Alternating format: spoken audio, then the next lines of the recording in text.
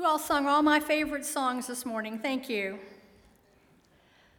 I was at my dentist a few weeks ago when he said, and I was wondering if you might have ever preached on a subject I've thought about quite often. Have you ever preached on the text, whoever put his hand on the plow and looks back isn't fit for the kingdom? And I thought for a minute and I said, no, I don't think I've preached from that text before. And he said, well, I've always wondered what that meant. Well, I know a challenge when I hear one, and occasionally I take requests.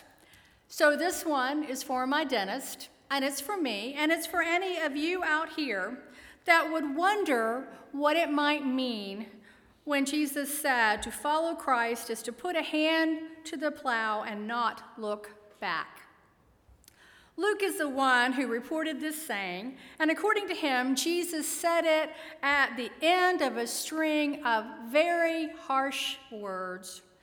Jesus could sound almost impossible at times. Sometimes his words seem to strike us like a fist, to wake us up, to give us a sense of the gravity of the situation. And on this particular day, 3 people came to him asking to follow him. Now, they seem to us like perfectly good people with wonderfully good intentions, but Jesus brought them up short. The first one comes and says, Jesus, I want to follow you anywhere. But Jesus coldly replies, foxes have holes, birds have nests, but the Son of Man has no place to lay his head. And that's all he said. Now imagine someone coming up to Pastor Tim saying, Pastor Tim, I have decided to follow Jesus. And his response is, sorry, birds have nests, dogs have houses, but you have no place to lay your head. Think you'd probably look for another church? Now Jesus looks at another and says, follow me. And he says, I will, only my dad is dying, and I'll care for him in his final hours, and I'll care for the family, and I'll follow you. And Jesus answered him by saying, let the dead bury the dead. And so another comes to him, Lord, I'll follow you. I'll go home right now and tell my family goodbye. And it's to him that Jesus says, listen, to anyone who puts a hand to the plow and looks back isn't fit for the kingdom. Now, what is going on here? Does it seem to you like Jesus is having a bad day? He's kind of grumpy and out of sorts. Did he not get enough sleep? Did he get up on the wrong side of the bed? Of course, to take care of our loved ones, to be a Christian is not to become more inhuman, but to become more human. So it's our sacred duty to take care of our loved ones. So why? Why is Jesus so harsh with a son who wants to bury his father, with a man who simply wants to tell his family goodbye? What could Jesus possibly mean? Perhaps he means this. We do have a false inclination, most of us, to make God a piece of our life, laid alongside all the other little pieces. Here's God, here's family, here's friends, here's work, here's leisure. And then we have all these commitments laid out in little compartments before us, and we try to meet the needs of each. Sort of a little like the old entertainer I used to see when I was really small on that Ted Max Amateur Hour, when they tried to keep the plates spinning on the poles. Do you remember that? And that's how life feels sometimes for most of us. We spend this one for God and spend this one for friends and this one for family and this one's for church. No wonder we're so dizzy. No wonder we are always tired and feel split apart. I think Jesus' harsh words are for knocking down the plates and the poles and to show us a different way. In the way of Jesus, we don't stand in the center of all these multiple commitments and pivot from one commitment to the other. With him, we move. We move forward to a single commitment with all that we are and all that we have. We pursue the one desire to love God and be obedient to God. And we do this with God not as a priority, not even as a first priority. God is the whole ground that we stand on and the only goal that we move toward. And as we do, all these other concerns are unified and straightened. God will not be our little hobby. To keep moving forward in God's purpose means that we have a unified life with the focus and the freedom to do everything else we need to do. Thomas Merton is one of my favorite writers, and he says, if you want to have a spiritual life, you must unify your life. Life is either all spiritual or not spiritual at all. Jesus says it is like plowing. Now, I understand this analogy. I grew up on a large farm. My dad had a tractor, but our elderly neighbor still used a plow and a mule to break up his garden. And to my siblings and I, that was way more cool than a silly tractor. And we loved it when he would let us try to plow by hand. Now, what do when you plow by hand? Well, you don't push it. You have a horse or a mule, maybe a spouse, who pulls it. And what you do is you walk behind and you harness yourself in and you get moving, and you have to move very quickly. The pace of plowing is pretty quick. And you always lean forward. And as you move, that plowshare cuts a deep into the soil and slices the earth and opens back a big black furrow of dirt. And you walk behind the plow to keep the cut moving and to check on the depth and the direction. You have to keep it straight. And to do this, you have to face forward, not to the mule. You have a great view of that mule's backside if that's where you choose to look. But that doesn't get the job done. Instead, you have to look far down the row and focus on a tree, for instance. And you focus on that, and your steps follow, and so does the plow. And Jesus says this is what it's like to lead a faithful life. You lean forward, you keep moving, and you don't look back. The reason you don't look back is that if you do, you stop moving, or you start moving in crazy, squiggly circles that get you nowhere at all. Now, you may not have ever plowed a garden in your life, but you have probably mowed a lawn. Can you imagine mowing the lawn with your head looking back over your shoulder? Not only would you mow down all kinds of things that are not grass, including maybe a neighborhood kid or two, but suppose behind you you see something that looks interesting and you think, oh, I'll go mow that. Or you see this fascinating patch of crabgrass and think, I'll go mow that. What would it look like when you were done? Sometimes it would look a lot like our lives when we don't face forward, when we don't keep our eyes on Jesus. Imagine driving a car with your face looking backward, eager to see everywhere you've been. The wreckage that would result would look a little like our lives look when we can't stop from going back. It's true, though. The past has a powerful pull. Everybody has the pull of some wonderful glory days. Remember when you were young, you had lots of energy. You had your friends and your spouse, and the kids were little and cute, and you knew who you were. They were good times. And that kind of time can call you back and call your name again and again, where you want to sit down and look at it and gaze for it. Everybody feels the pull of the past. They also feel the pull of the past with failures and disappointments and sins. And there isn't a life in this room now that isn't littered with it, all kinds of events and encounters and sins that we wish had never been. And they pull us sometimes like a magnet, and we turn around and we run around and we go back there again and again. There's that pull of resentment that turns us back to chew on an old bitterness, like going out back every day and pulling up the rock to make sure the ugly thing is still there. There's that pull of regret that sends us running and pounding on the closed door of the past, saying, oh, if only, if only.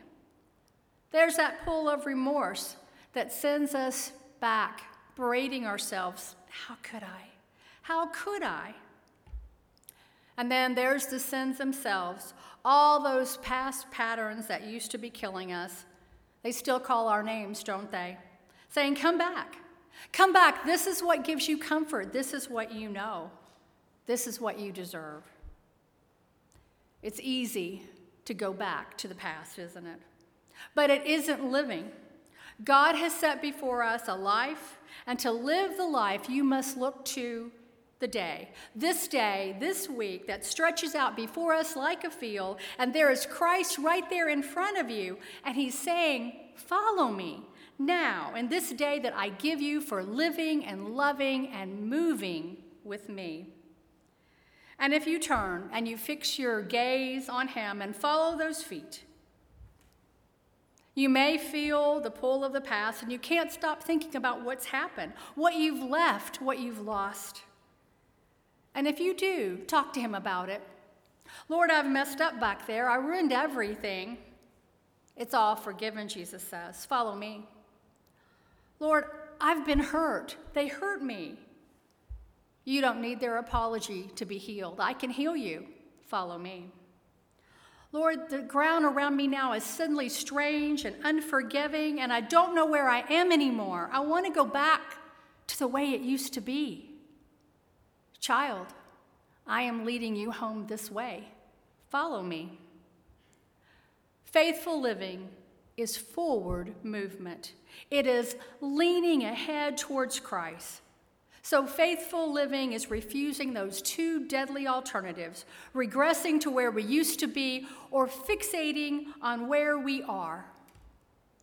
Dietrich Bonhoeffer put it starkly, one moves ahead or one is not with God. And this is true with our faith. You are either growing or something in you is dying. Too many of us settle comfortably inside a religious system and look at it like a cat in a basket. But that is not faith. Faith refuses to stay still. Faith always wants to learn more, love more, serve more, discover more. Faith is hungry to be fully awake to all of God that we can possibly know, to all of God that we can touch, and to all of our purposes that we can reach.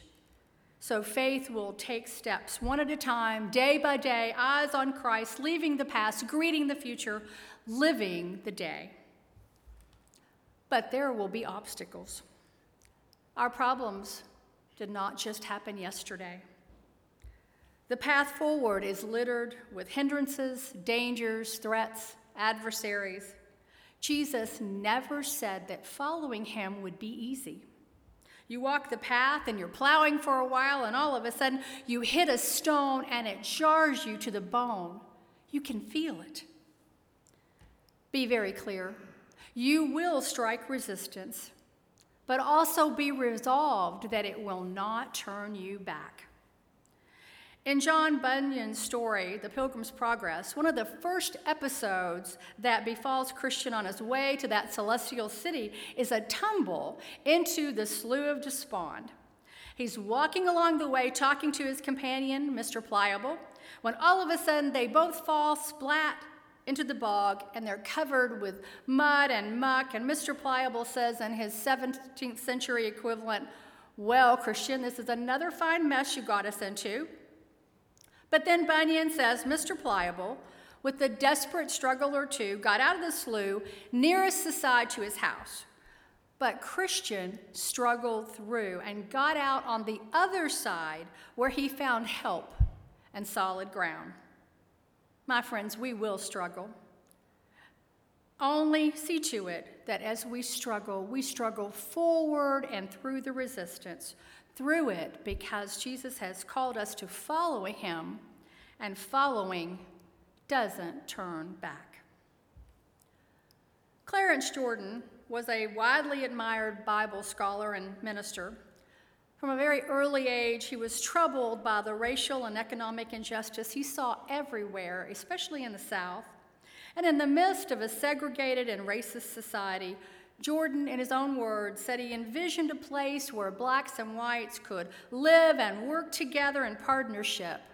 And based on a radical call to discipleship, Jordan founded a community that was committed to racial integration and nonviolence. That community grew through the turbulent 1950s, and as the Jordans and their neighbors farmed together, ate together, prayed together. That farm withstood threats, property damage, excommunication from churches and grand jury investigations, economic boycotts, and even Ku Klux Klan attacks. Clarence had given all that he was and had to God. He was committed. One day, Clarence approached his brother Robert, an attorney who later became a state senator, about representing the community against one of the government's frivolous lawsuits. And Robert stated he couldn't represent them. Clarence, I've got hopes and dreams, other things I want. If I represent you, Clarence, I might lose everything I've got. Well, we might lose everything too, Bob, but it's different for you. Well, why is it different? I remember that you and I joined the church at the same time. When I came forward, the preacher asked me the same question he asked you. He said to me, "Do you accept Jesus Christ as your Savior? Do you want to follow him?" I said, "Yes." Bob, what did you say? Look, I follow Jesus up to a point, Clarence. Well, could that point by any chance be the cross? That's right. I follow him to the cross, but not on the cross. I am not getting myself crucified. Then I don't believe you're a disciple. You're an admirer of Jesus, Clarence, but not a disciple of his. To be true followers of Jesus, there is no looking back. Our eyes must be focused solely on Jesus. What about you? Are you an admirer or a disciple? The farmer walks all the way down the field again and again, not for the exercise, but in the hope that the good seed will take root in a faithful earth, and that behind all that he has plowed, God will grow an abundant harvest. Believe this: if the feet of your life are following Jesus, you are never on a barren walk. If you're following, there's plowing going on, and everything behind you can be given to the grace of God with a surprising harvest, even those crazy crooked circles that seem like they get us nowhere. The reason we look back sometimes is because we are anxious.